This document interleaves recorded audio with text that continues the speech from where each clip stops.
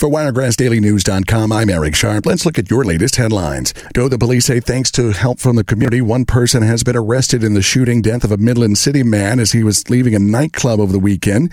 20-year-old Jacob Crisostomo is behind bars for the October 7th murder of Jaquez Hill in a downtown parking lot. Police are still looking for two more suspects. Carly Russell, the 25-year-old Hoover woman who admitted to making up a fake story about being kidnapped back in July, has been found guilty of lying to police. On Wednesday, a judge found Russell guilty of false reporting to law enforcement and recommended a 1-year jail sentence. Her attorney plans to appeal. And call up anyone you know on the West Coast. They could be the next billionaire. One ticket sold in California, matching all 6 numbers in last night's Powerball drawing for $1.7 billion. There were 2 tickets sold in Florida that matched 5 numbers worth $1 million each. A 13-year-old in Houston County taken to the hospital after sheriff's deputies say the teen was accidentally shot by an 11-year-old sibling last night. The teen was shot with a shotgun, and there was no indication that the injuries were life-threatening. Few other details about the shooting have been released.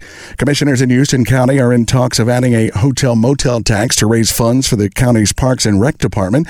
County leaders say the tax will be paid by people visiting the area and not by county residents. The money would go to help repair and upgrade county facilities. There's only a day left for families in the Wiregrass to apply for the 2023 Angel Tree program from the Salvation Army.